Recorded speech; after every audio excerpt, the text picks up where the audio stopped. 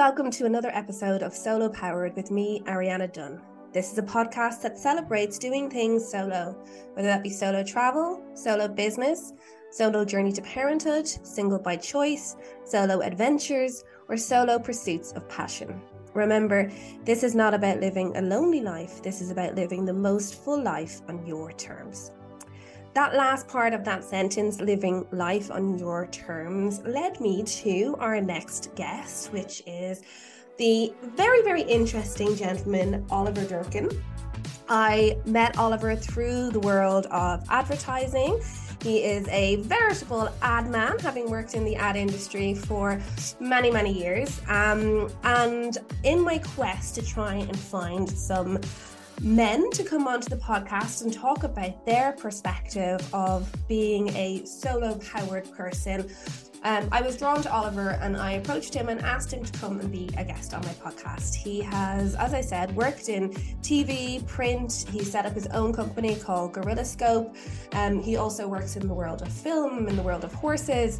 In fact, there is a little description of him which I found which really sums up why I've asked Oliver to come on and talk about his experiences and his life to date. So it says here that he is more of a dawn guy than a sunset guy. Graduated from University of Ulster in Ireland in 1991 in English and theatre studies. Wrote poems, wrote prose, took photographs, co-founded UK's first digital TV advertising agency.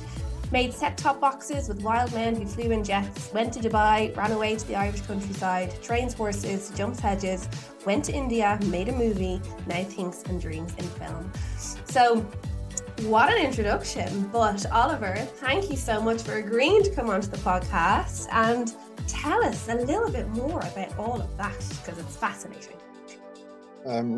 Thank you for inviting me. It's an odd situation to be under such scrutiny, but it's also quite clarifying, I think. I was thinking about it over the weekend and thinking, because I obviously I did a little bit of research on you. I think we've both researched each other a little bit.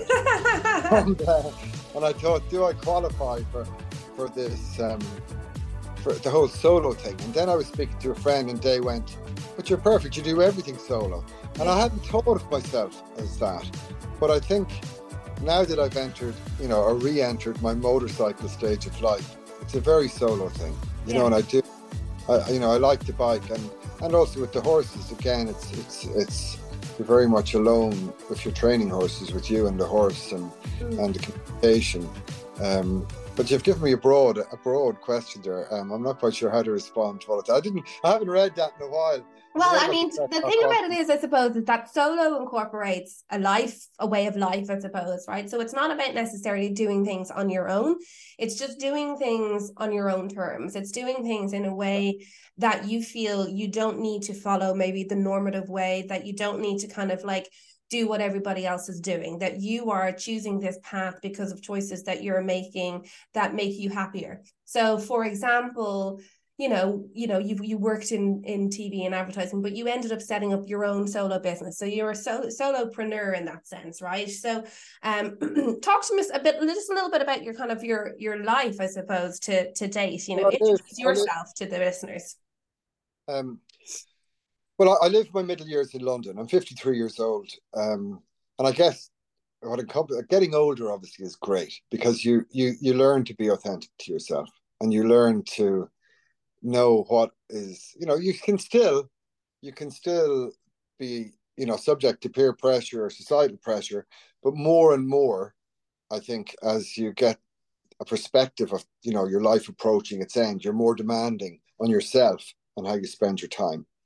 It's hard to summarize my life. I grew up in County Longford on a farm.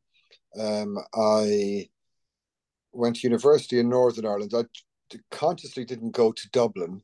I got into Trinity, but decided not to go because, I don't know, I think I had a preconceived concept of what that would produce. So I went up to the North Antrim coast, and I guess like everyone else, they're very formative years. They certainly were for us, because, you went with the knowledge you had from a small town and those around you to, university, where you met lots of different people. It was really a growing up stage, which I think a lot of teenagers have done by 14 now, but we discovered sex, drugs and rock and roll, and really it was that kind of university experience, which was great.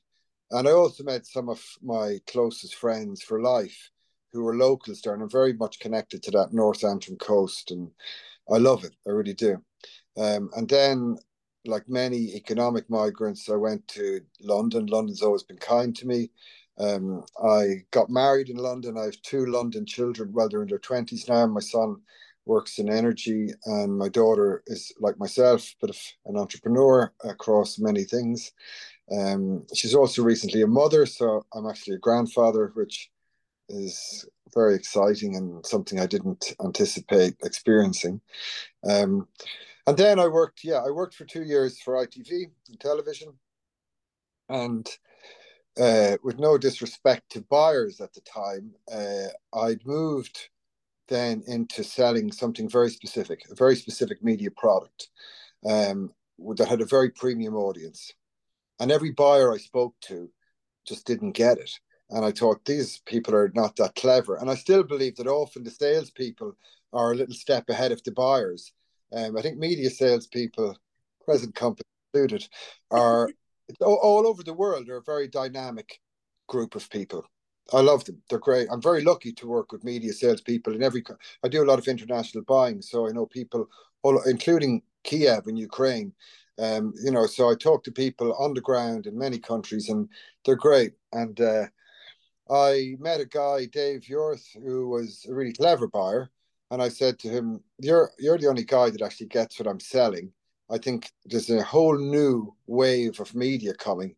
Let's leave our jobs." I had two young children at the time, but we left our safe jobs and set up a media buying agency, focusing very much on digital TV. And we got into records very quickly. We started selling records, which are a really good thing to work in initially, because what you do one day, you see the next day. You literally would see. So, we bought the media we had Judge Jules Summer Hits #1 a couple of years running, and we did some exciting stuff. And then I kind of got sidetracked a little in that I was always passionate about digital television, what we now call Sairview in Ireland, or Freeview in the UK. And I just had a vision that this would be the future and everyone would have multi-channel. So I set up a company called NovaPal, raised some money with some really good and quite exciting investors. And we launched the very first set-top box for digital terrestrial in the world. And very proud of that. And then we sold that to Daewoo a couple of years later. That was quite a crazy period in my life. As I say, we had a lot of jets and a lot of parties, and if you were a celebrity, you wouldn't have got away with it, really. We had a wild old time, and Las Vegas, we just did a lot of travel. And that was quite, I suppose, a chaotic and yet formative period in my life. And then I came back to Ireland inadvertently. Certainly never planned to come back to this climate, but they tricked me. The first summer I came back, it was gorgeous. And I took a little break for a while, and I started building a property here, which I'm still building, and it evolves every day. And that's very much part of, I guess, my fulfillment in life. I like building things, and there's nothing as fundamental as stonework or putting one block on top of the other. And certainly sometimes my work can be quite abstract. I like to balance it with something. If you do a day's work at this, you see the results of what you've done. Mm. And I started training horses, which is something that had always been in me from my youth.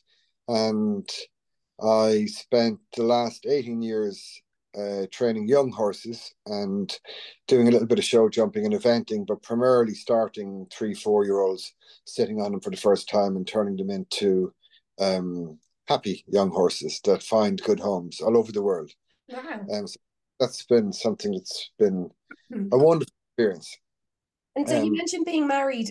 Did you move back to Ireland with your wife, or how? No. My wife's a very beautiful actress from London. I saw her last week, and we were married for 10 years. She was older. She got a toy. I was a 24-year-old. Like, if you think about it, people forget that they've Wikipedia, that they can look up anything. Yeah. I keep saying this to my kids. When I arrived in London, your knowledge was the books in your local library and the people you'd met in your life. That was basically the herb of your knowledge, and you didn't have access to any knowledge. You couldn't just look up anything. Mm. And so I've just done a donation to Wikipedia about 10 minutes ago. I donate every year. I think it's a life-changing thing to have a reasonable, fact-checked resource of information. To me, it was phenomenal. When the internet came, and I I met my wife at a party, and we very quickly had children, got married, bought a house, did that whole thing. And then after 10 years, we separated amicably. We're great friends. We go to dinner twice a month or once a month if I'm in London with the kids. She's become, we're a very good friend, and, she's a wonderful, very magnanimous human being. Yeah. I'm very lucky like that, in that the separation of us, there was no trauma. Yeah. And there was, obviously, it's not a Of walk in the course. park. But there was we didn't sow any real damage in either of each other. And I say she's forgiven me a lot, and likewise. And so I think once you have that fundamental basis, you can be. It's funny, your ex-wife can become one of your best friends, and certainly Yeah, absolutely. That's lovely. And so you got married when you were 24, and then when you were kind of living this like jet set lifestyle, was that during your marriage? Towards the end. It was well, I guess. Yeah, I guess the age difference became a little more apparent, funnily. And as the kids got older, and I guess a lot of my friends, they were still in their 20s, and they were still partying and doing the 20 things. And I'd basically jumped from being a long-haired, I'd my first book of poetry published in my early 20s, and I'd arrived in London, a long-haired poet. And, I was planning to go traveling, and suddenly I'd sidestepped into going to dinner parties with people in their 40s and talking about school catchment areas. And, it was quite a sidestep. Actually, now in the last year, because both of my children have jobs and are doing very well, and my son says things like, "I'll get it" when we go to lunch. And once you reach that stage, you feel a great freedom. There's no school fees, there's no university fees. They buy their own computers. Suddenly, I feel like right now I'm closer, in essence, to the aspirations, at least, of the person who was that kind of 18 to 24-year-old, where you're thinking, what am I going to do in life? And I'm sorry, I might add, before I got into advertising, I did do drama therapy and counselling, and I worked with homeless people till I was 27. Nice. So I did many years in London with the London Irish, leftover of the 70s, and schizophrenics, and I've still been involved in that. I was involved in the establishment in the early days of turntome.org, which is the world's largest online mental health resource. Very proud of that. So I've always had a kind of a foot in that camp as well. And it's something I'm actually thinking about now, returning back to doing more of. Yeah. I was quite good at, give me a middle-aged schizophrenic Paddy in London. I'm very good with this user group, Yeah. And I loved it. I really did Hopefully love there's it. less of them now than there would have been Well, then. we're a different type of migrant now. Now we live in Clapham or somewhere, and we're a tech migrant, Yeah, So it's very different, very different. yeah. But at that time, you really felt, you know, all those guys that didn't go home. It's well documented. I worked in Arlington House quite a bit as well, which is a Victorian doss house, as they call them, in London, or in Camden, which had 340 small beds, and somebody died every day, and they were mainly Irish. And you really felt that whole generation that worked on buildings and couldn't go home. They become Londoners effectively, and home was gone. Yeah. So I think we're very. I lived in when I lived in London, I lived near Kilburn, which I think was a real kind of hot pot of people like that. You could see a lot of the London Irish, I suppose, as you call them, and they kind of go off to make their fortune, maybe don't make their fortune, and then live this sort of life of not really being able to go back. And wow, well, that's amazing. It's I mean, look, and I think what's interesting here is that we met If you can just move a little bit closer to the microphone as well, just so we hear. Sorry. Yeah, perfect. Thanks. Yeah, is that we've had a few conversations on the phone working from an advertising point of view. And I was telling you about my solo travel journey, and you've talked about, the kind of desire that you have to kind of get in your camper van, that you've done some travel on your motorbike, that you've kind of, we'll get into sort of the India and the filmmaking and all that kind of thing. But I think, what you sort of described is that you've already lived several lives, it sounds, in that, right? From being a theater studies student and a poet, kind of finding sex, drugs and rock and roll as a teenager, working in the world of counseling and homelessness, and, being this long-haired poet, to then being a sort of a married man and a father and working in advertising. I mean, there's it's so interesting. It's like a very, very lot different kind of paths that you've so far lived. And I think the person that I've come to know through your social media and through chatting on the phone is this other person, this other stage of your life, which is this kind of what I deem to be this person who is living a certain amount of freedom, in the sense that, as far as I can see, that you have a lovely relationship with your children, with your grandchild. You don't seem to have any sort of ties, as it were. You are kind of like, doing building and horses and kind of like figuring out things that you want to do, going on solo travel trips, which I see you doing across your social media. And I think that's why I thought you'd be a great person to have on the podcast, because it's interesting to have a perspective of a man who's older, who's in his 50s, who's a solo, and like, we can talk about your relationships, because I think that's important as well. I think it's important, after having Dr. Peter McGraw on the podcast, that we don't look at society as being this one way of doing things. That, it's great for you that you had the experience of being married, you had a wonderful relationship with your wife, but it's also okay to explore several different paths when it comes to kind of relationships and the life that we want to lead. And I think the more we talk about those kinds of things, the more normal it becomes for us to be able to choose whatever paths we want to have. Do you know? Yes. So in that case, talk to me about your kind of your life now, and But I guess now I'm in the lucky position where I've a pretty established business. So, and I've got a few very loyal large clients. So I split my days between media buying, but also producing content, TV ads. And so I did, for probably 10 years, I was involved in writing television ads, directing television ads. Yeah. And then one day I looked around and I was working with 6 different people. I'm big on learning new skills. So I like constantly be learning something new. Yeah. And I thought to myself, okay, I'm going to learn everybody's job here. And I often joke, I work with these guys still. And I remember looking at my friend's camera and all these wires and all of these things and language and new words, and thinking, wow, that's daunting.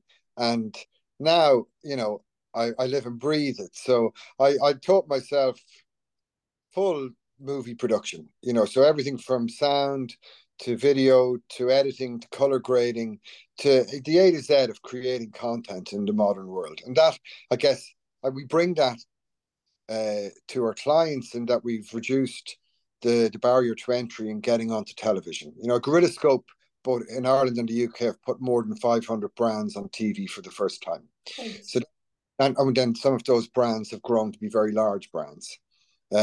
So I guess I'm lucky to have that mix of the camera work, but also the buying, which I can do from anywhere, and that gives me flexibility to travel. Yeah. I wouldn't say I'm in an I don't know, I will get on to the relationship bit in a minute, but I am I like to be independent and to be able to travel alone. Yeah. And I suppose I've gone through phases. I've been in relationships, and then a couple of phases where I've decided to be totally celibate and be single. And I did 3 years before I went to India where I was relatively alone, Right. and I just decided now, and I look back on that and often think it was a mistake. I think I was affording myself the idea that, uh, an even equilibrium in your emotional life in your day where because relationships can be volatile. Let's be honest. Yeah. Yeah. So that was a priority in my life. I wanted peace, and the one way to do that was to be alone, and also it was easier. Obviously, traveling alone is much easier. I've been away. I went to India for 9 months and shot my first film, almost to prove as a one-man band. And I obviously had good people helping me, but that I could do all of it, Yeah. and that was a huge learning curve. I've been there a few times before, but in a different capacity as a tourist, and this time it was very much as a filmmaker, but also without any rigorous agenda. I was exploring things, and there was weeks where we went on tangents, and I kind of shot many different things, but also like people, I was on a personal journey as well, and I learned a hell of a lot. um and as I say, made some amazing friends. So I guess my life now is that in that position where I'm relatively free, I'm relatively financially secure. I live in a beautiful place I have created, and that's very important to me. In that, uh, I like. I mean, Longford wouldn't be high on the tourist route, but we like it like that. I joke that it's by invitation only. I love where I live. It's very beautiful. Um, and it's you see everything through new eyes on a motorbike. And so in the last couple of years, I've reduced the number of horses dramatically, um, because I wanted to be more free. I always have a couple of foreign young people helping me through the Workaway network. So that means I can travel, and somebody will look after and love my dog, who needs a lot of attention, and look after the horses. But this year I decided to reduce my horses. I'm down to one horse from many horses. Wow. And get more and more into motorcycles. I've just done a trip last week to London and back, via Wales, and visiting some friends in Ludlow, in Shropshire. And I want to do more and more motorcycle trips. I like discovering Ireland by bike as well. It's really, really, it's a beautiful place. There's some beautiful roads, and when you see it from a bike, it's a different. Like suddenly North Cavan, Leitrim, that whole area with twisty roads, it takes on a whole new aspect that you mightn't necessarily appreciate in a car or want to go there for.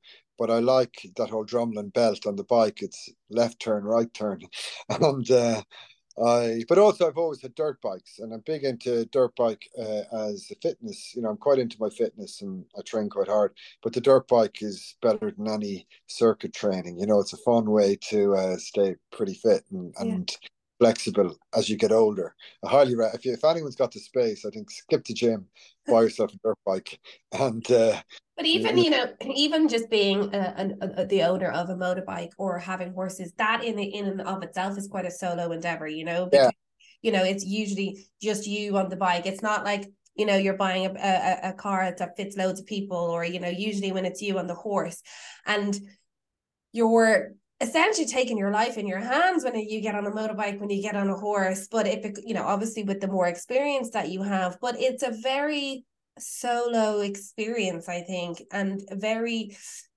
I mean, I guess powerful, but also sort of it's a feeling, I suppose, when you're on a bike on your own, that it's just you and the world. Would that be right? yeah. I think you feel very connected to your environment. You're Yes. very Yeah. present. You're much more conscious, even from the surface of the road, for instance. Yes. Yes. So I know people talk like we all.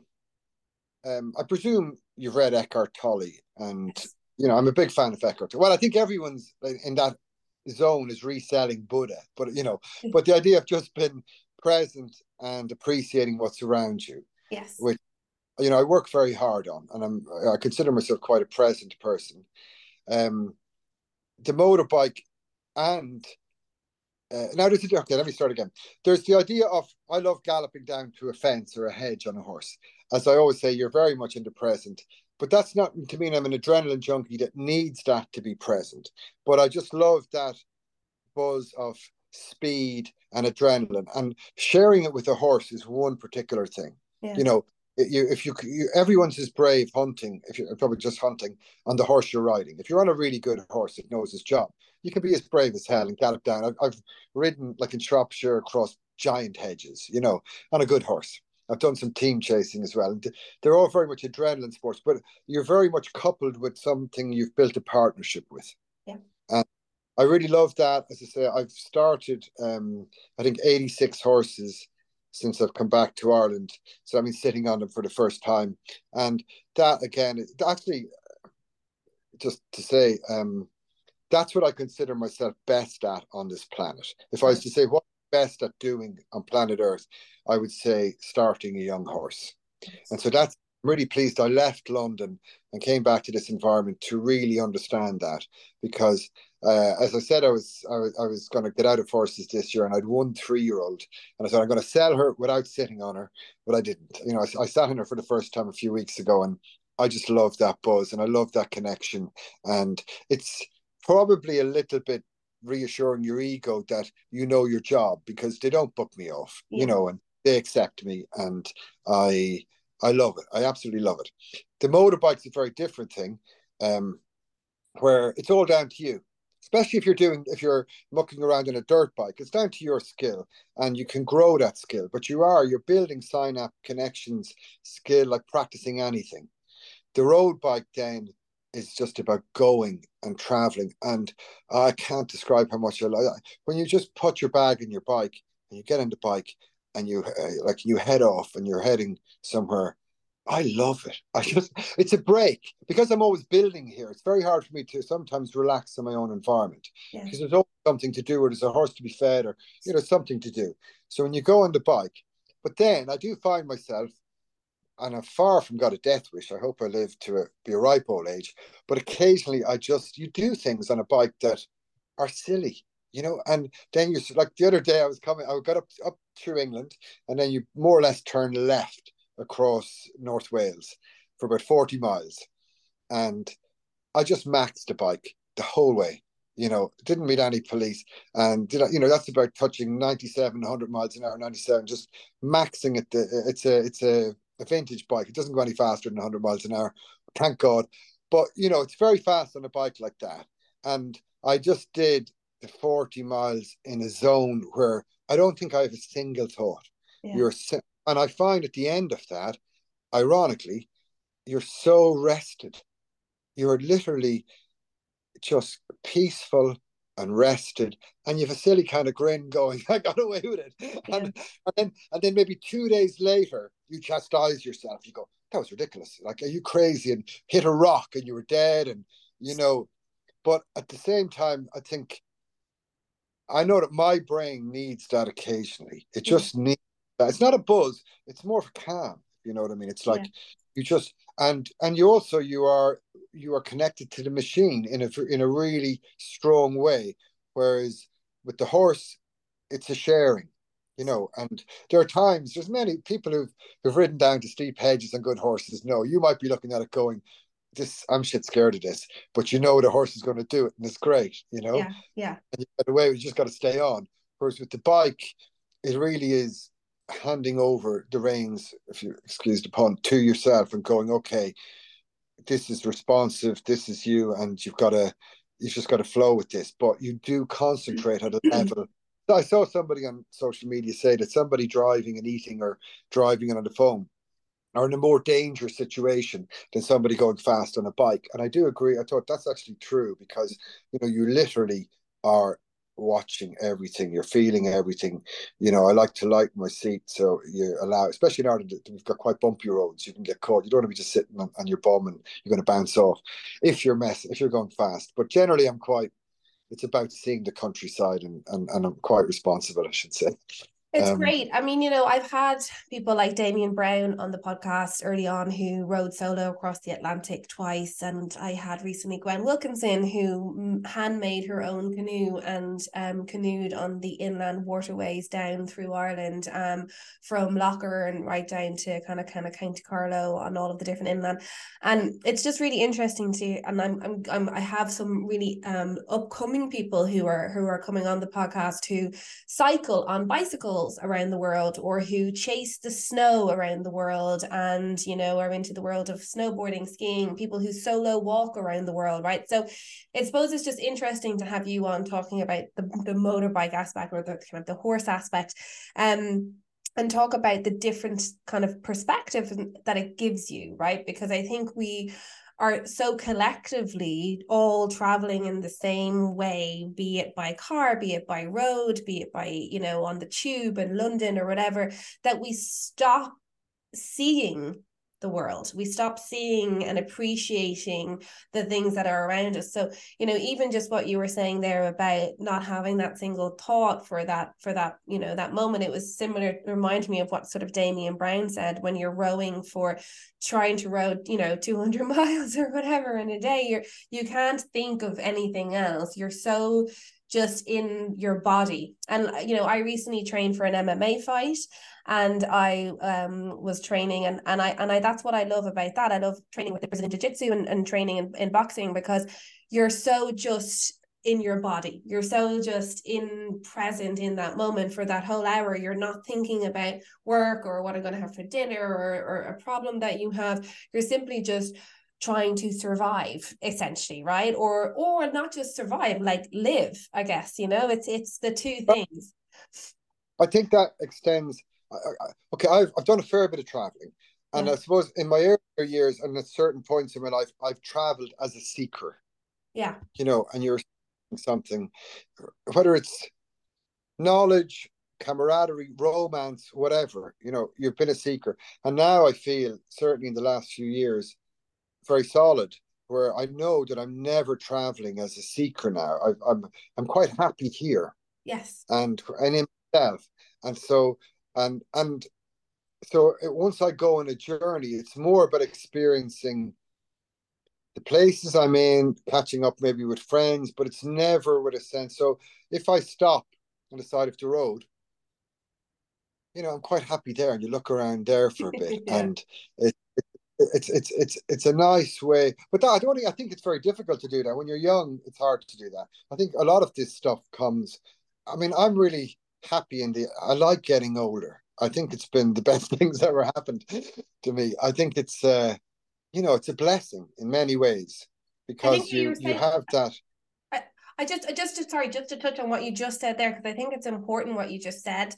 I myself, like last year when I went traveling, I didn't leave in seeking of anything. I have a fantastic life here. I love my life here, and it wasn't like I was sad and I was unhappy, so I wanted to go. I wasn't going to try and find something. I was simply going to have new experiences and meet new people, and very grateful and happy that when I finished it, I was so happy to come home and continue on the life that I had, right? But one of the things that struck me when traveling, and I don't think I ever fully appreciated it as much as when I was on the road, is that it isn't about the destination, but it is about the journey. And I think, like, you hear that all of the time and you go, yeah, yeah, yeah, whatever. The journeys for me between one destination and another was the most enjoyable part of my travel. It was like so enjoyable to get in my car and to see the beauty and see all of the different kind of landscapes unfolding and changing, and throughout the seasons, the different things that were happening. And then you get to wherever you're going and you're there, and like that's great. But actually the buzz for me was that the buzz is sitting at the side of the road, as you've sort of described it, and being happy with that, and not always trying to get somewhere. And I think that's a really good sort of metaphor for life, because I think we spend a lot of our lives trying to get somewhere, trying to get to the next thing, and not really appreciating just being at the side of the road or being where we are I right lived, I lived a huge portion of my early life about waiting for the next meeting. now. Yeah. As you're setting up your new businesses, or you're in any kind of entrepreneur, it's about, will you get funding? The next meeting, oh, we've got a meeting with this person, a meeting with that person in 2 weeks. And then you kind of make that the focus of your week. And I mean, it took me a very long time to slow that down and to fully recognize it. And I think that's what I do advise my children to and I think they're very, very good at this. It's just to be right there, right now, and things will come. Don't be impatient, and don't live for the next meeting, because it just flies by. And yeah, well, it's easy. These things are often easy said, but applying them is quite difficult. I think it's more once. I think what, and I think once you get that, not just appreciation for your surroundings, but just a sense of inner peace, where you're going, a self acceptance, and you go, okay, this is good here.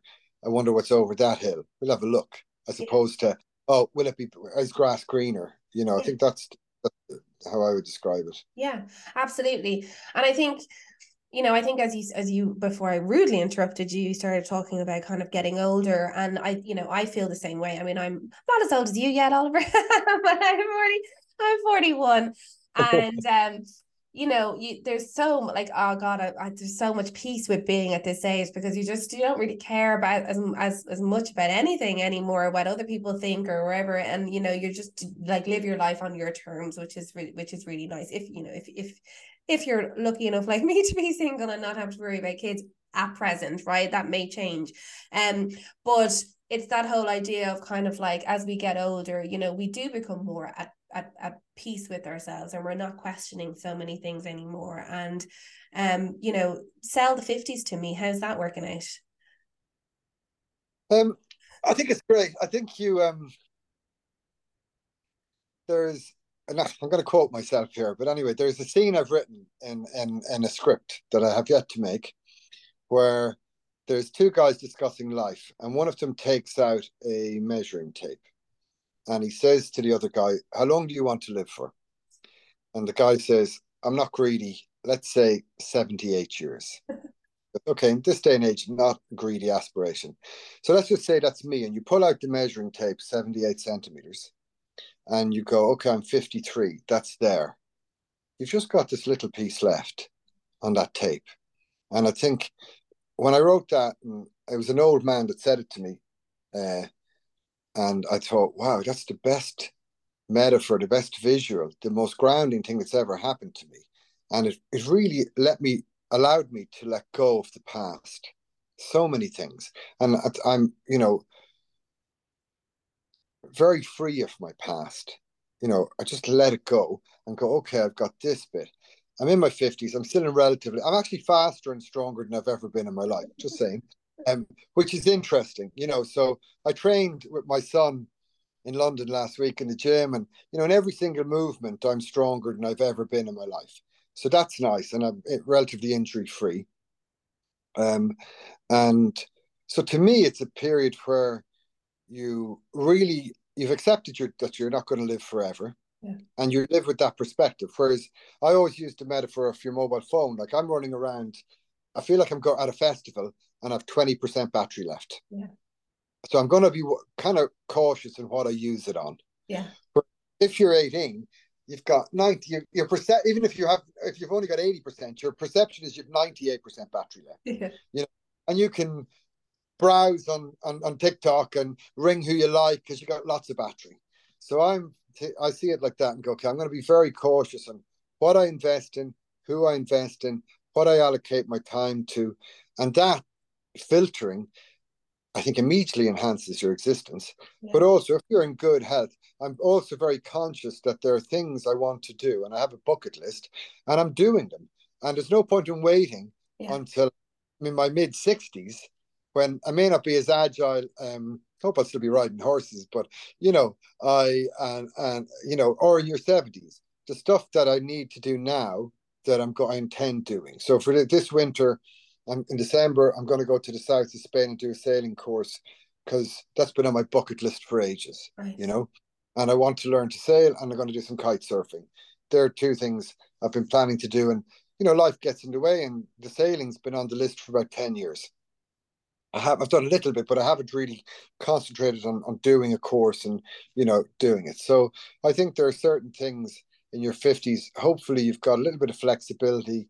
You're a little less financial responsibility if your children are older, um, and yeah, and a degree of recklessness. Yeah. Where you go, well, man, I'm not going to be here forever. I'm doing it. I don't Yeah. care. Yeah. And that's a certain freedom. Yeah. And yeah, I think for me, actually, I would say they're the best period. People say your 40s are, but I think now, and also I'm very lucky that my children are adults and my friends. So I've got, they are my tribe and my best friends. And I'm working on an app with my daughter for the last 2 years. So we speak every day in those roles. And, she amazes me with the breadth of her mind. And I say my son is my counselor. He's the wisest person I know. We're very, very different, but I think we complement each other well, and when we consult each other. And yeah, I'm very lucky to have that structure. Yeah. And Have yeah, you seen, you should watch I don't know if you've watched the Blue Zones, Secrets to Living to 100. It's a Netflix documentary that recently came out. I've touched on it before. It's an amazing psychologist and behavioral who kind of studied blue zones around the world. He identifies sort of 5 or 6 of them within this documentary. Okinawa in Japan and Ikura in Greece and several different places. And he studied the people who lived to be over 100 there and kind of like looked at what goes into being able to, and I think you're living a lot of those qualities now. Actually, I think you'll be nodding your head if you watch this, and it's all about kind of, keeping moving and finding a purpose, and having things that you kind of love to do in life, and appreciating nature and eating healthily, and your nutrition being kind of like consistent, and all of those kinds of things which seem obvious, and of course that they are, but we live in a world that doesn't allow those obvious things to often kind of come to fruition because of the way in which we've sort of adapted through capitalism and commercialization and all of those things that we as ad people push. So it's an oxymoron in a lot of ways, right? But super fascinating. But it reminded me, there was a 104-year-old man on that episode, on that series, who was riding horses in Costa Rica. And it was so lovely to kind of see. So I'd highly recommend looking at that. But I mean, even speaking of things that you're talking about there, it reminded me of my mom. My mom is 72. She's 73 this year. And her children are her friends. We're her tribe. She's currently in Cyprus at the moment with my brother. She's been over there for a few months, and she kind of travels all around. But she, she's 73, but she plays golf 3 or 4 times a week. She does yoga. She does Pilates. She has smoothies, and eats really well every day. And she's great fun. And I think if you were to pull out her measuring tape, it would definitely hopefully go on for much longer, because of the way in which you choose to kind of live your life and not worry. And she certainly doesn't worry about the past either.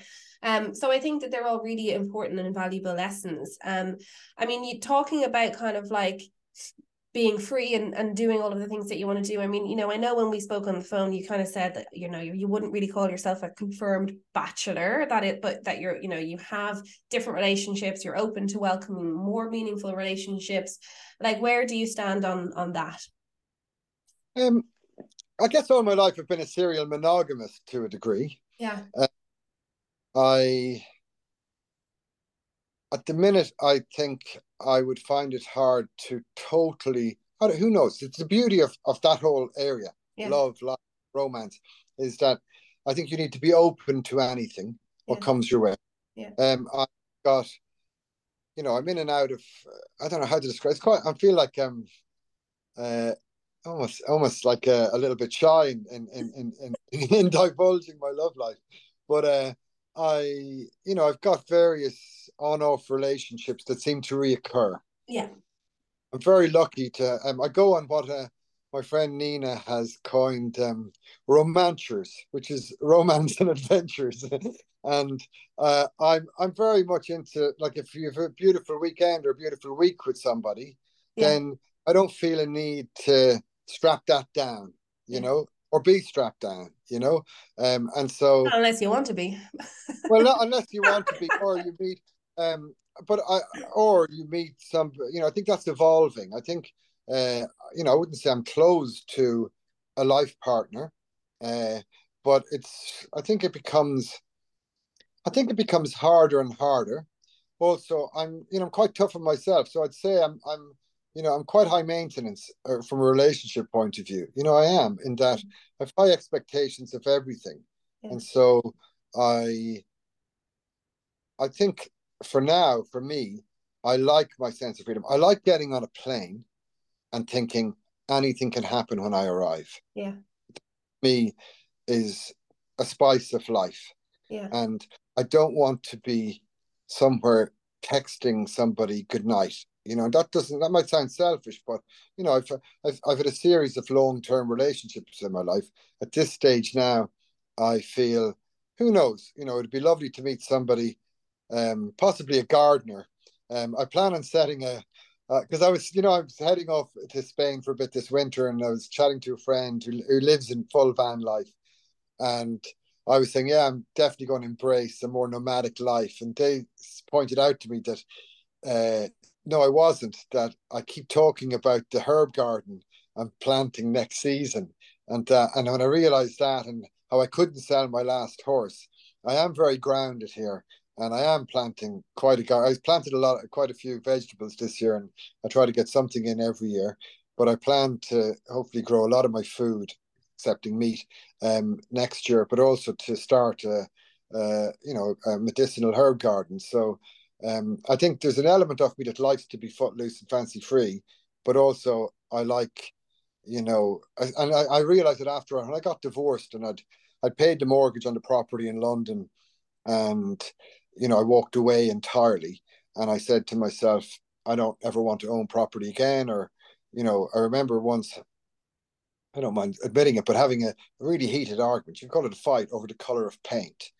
Um, and like, to me, that's so absurd. Looking, you just think, wow, it can't have been about that. Yeah. It's just things are silly.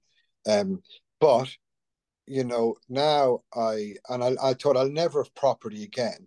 Yet the first thing I did was, buy a tumble down cottage on a small farm and start building. So that, and I'd done a few flat renovations in London before we bought the house. So I've been building most of my life.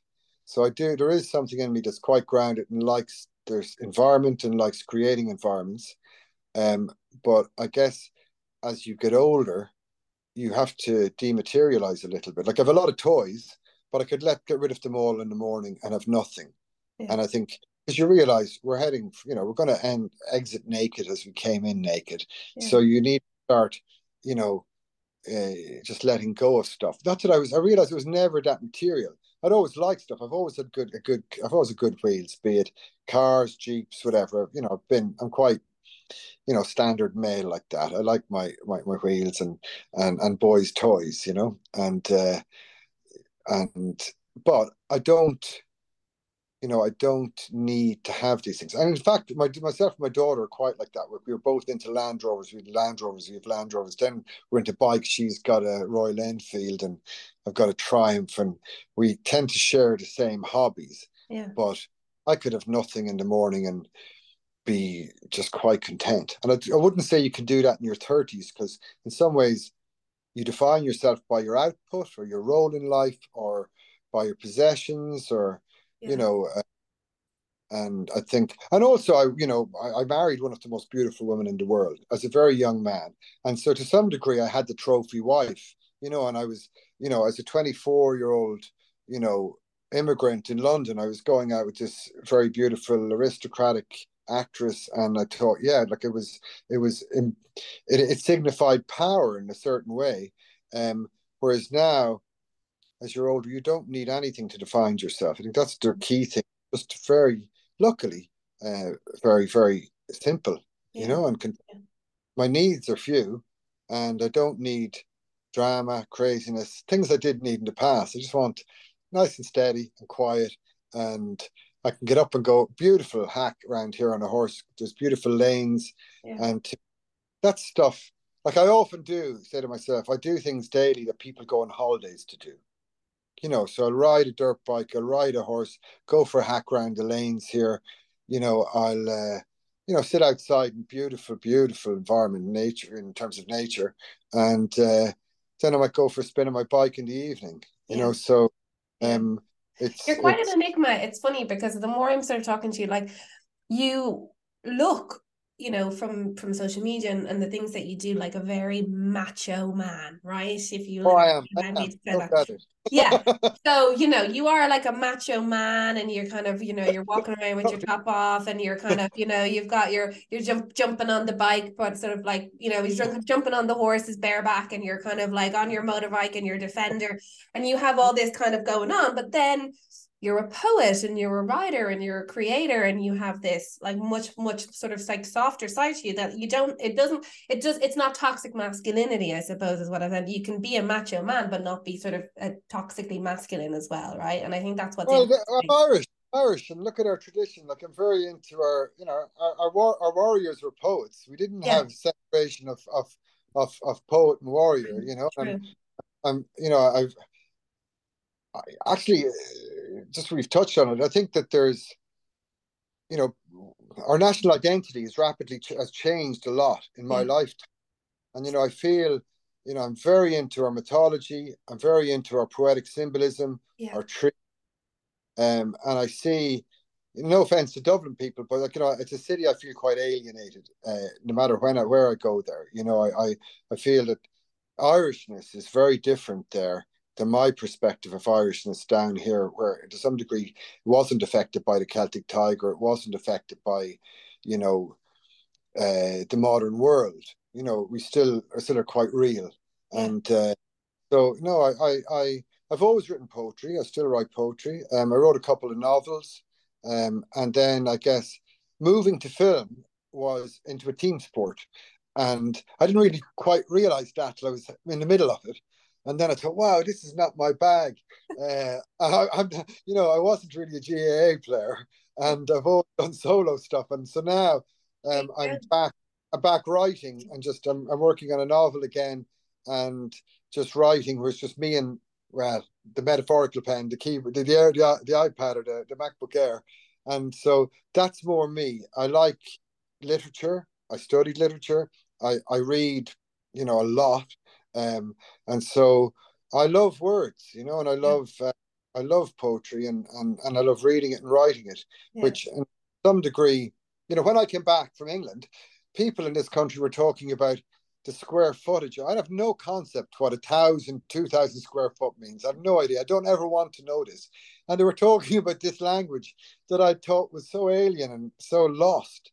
And they were just, honestly, I couldn't understand what had happened in a very short period when I'd been away. The country had utterly changed, and poetry was gone, and people were all about, property and square footage and cars, and I thought it was quite sad. But I realize now, as I travel around the country, there's pockets of amazing things going on in yeah. Ireland, and there's some amazing. I've been recently down in Clare quite a bit, and there's a whole music scene down there, and there's, I think there's no worries for our Irish heritage. It's really strong. It's in us, Yes. Yeah.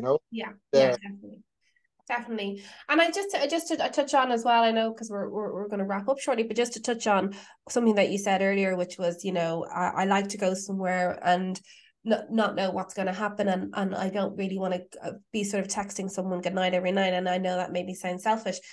I think it's that last part of that. Like, I know that maybe sounds selfish is a trope that we need to kind of change, right? Because like we don't have to apologize for not wanting to necessarily be in a committed monogamous relationship. We don't have to apologize for that. Like, I think I, we're I, so I, brainwashed. No, but I mean, it's not just you. Like, I hear it yeah, all the time, right? I feel like sometimes when I'm talking about being a single woman, when I'm talking about the fear that I have to always add a caveat of, well, I mean, this isn't like a me versus like married people thing, like everybody has their own thing, like it's okay.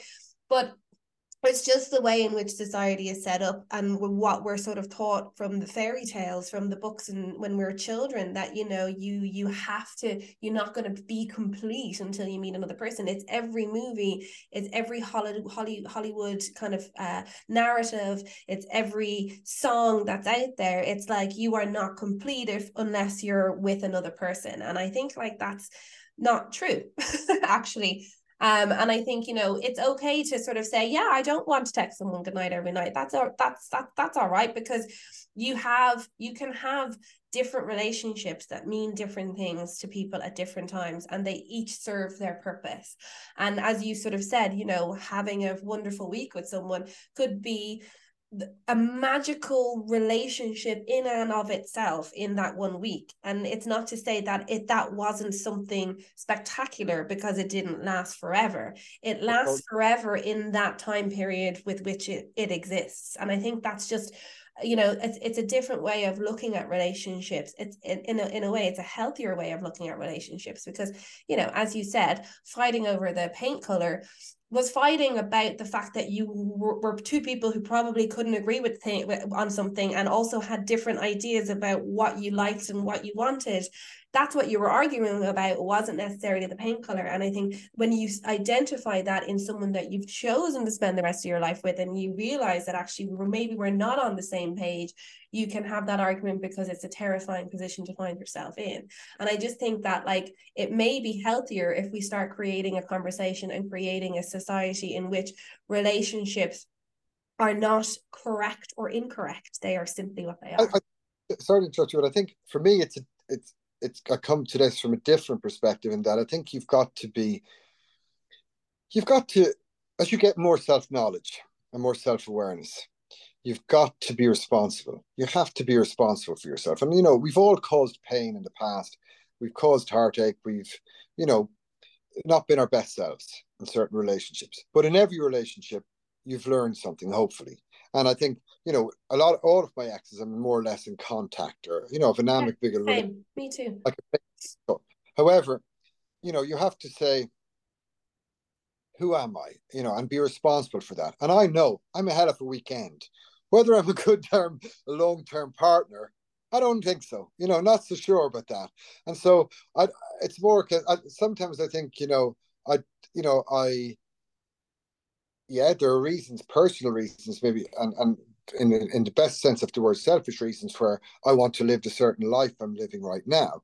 But also I know maybe I'm not the best. I'm 53, I'm single. I think statistically, you must also acknowledge your own statistics and go, well, it looks like I certainly am not good at long-term, everlasting relationships. Because I'm here right now, and this is where I'm at, and I'm not, and some, there's pros and cons. Some days I think this would be a lovely thing to, and I think very much when I was younger, that's how my brain was engineered to be. I wanted to be a paterfamilias with a load of grandchildren running around at the head of the table, and that was what I'd aspired to, because that was, I guess, inculcated in your brain from a very young age. But now I think, well, actually, and I find it's easier with younger, women, that they're not asking that from me. They're not seeing me as a baby dad or someone long term. We both are quite clear that we're having a laugh, and then we bring the best to the party. I think that's a really nice thing, as opposed to going, I don't know. I've said forever a couple of times in my life, and it wasn't forever, and once in wrapped up in a vow of marriage, which, I would never do again, because that was, effectively, I think you break that vow, you break it, and then you can't say it again, is my personal opinion. So it's really about being responsible and going, what is the best me? And the best me is short term. Yeah. It is. And therefore, if I'm to be responsible, I'm not going to say this. Sometimes I feel, I would like more, but I have to say to myself, this is not going to end well. And that can be hard on you as well as somebody else. But ultimately, it's showing a degree of responsibility and recognizing who you are and what you're best at. Yeah. Yeah, exactly. No, exactly. I recognize I'm my best on my own. I'm not great in a relationship. I know that, right? So, and again, but that's maybe it's just been a case of the people that I've been with at that particular time weren't the right person for me and who I was at that particular time, right? And I think, we are ever evolving beings, and we're ever evolving creatures, and as we get older, and as we change and evolve, we become different versions of ourselves. And so a future version of myself might meet someone at a future version of their self, and we might just be, in the right place at the right time to be in that relationship. And I say that for you as well, right? But equally, it doesn't necessarily mean that relationship has to last forever, because I just, I think, as I say, friendships last for a certain amount of time. Every single person that we meet in this life are only in our lives for a certain amount of time. Even our parents, eventually pass away and die. My beautiful dog Molly, who I love so much, and I know that she's going to die probably before me, but I wouldn't. I agree. Sorry, I say to my dog I'm going to interrupt you now, and I say to my dog every day that I never assume that I'll see him out. I think that's I think that's just a personal one. I look at him, and I've always been a dog. I've always had a lot of dogs, Yeah. but I've got one dog left. And I say to him, I'm never assuming that I'm going to bury you, buddy. Yeah. Never. Yeah. So I think that in itself gives a certain freedom. Yeah.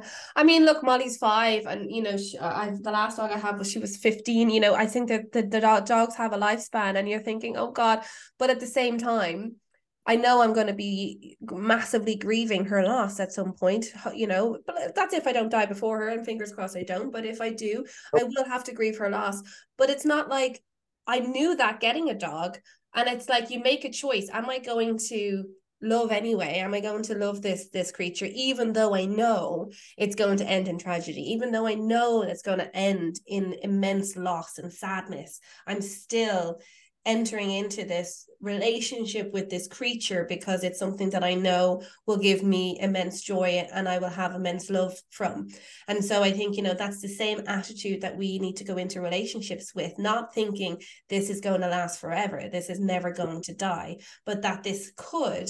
And yet I'm still going into it with my eyes wide open because the benefits of it are going to be greater than the loss, Well, it's part of it. It's just a journey together for a period, and I think trying to bring the best you can to that party is the correct aspiration, as opposed to say it's easier said with the benefit of age. Yeah. Than they're very young and very passionate. Well, I think on that note, we should wrap this conversation up, which I've thoroughly enjoyed. It's been really interesting to kind of go from London, from poetry to filmmaking to motorbikes to cars to horses to love, and to kind of like explore all of that with you, Oliver. I really appreciate it. I know this was taking you slightly out of your comfort zone for a man who drives 100 miles an hour down the motorways on a bicycle, on a motorbike. I'm sure it's not that much of a comfort zone shift, but I do appreciate you taking the time and kind of agreeing to come on the podcast and having this conversation with me. It's interesting, when before we pressed record, you said, I don't know if I am a solo, but yet you wrapped up the entire thing there by talking about how you were a solo person, and you realized halfway through the film that it was a team sport, and how you went back to loving solo endeavors. So I think, certainly from my perspective anyway, you do epitomize and represent a strong cohort of what I think the solo life is all about, and you represent it very well. Ariana, thank you very much. It's been a really, really interesting experience, and I'm very grateful, and it's been lovely chatting to you. Thank you. Thank you so much. Bye.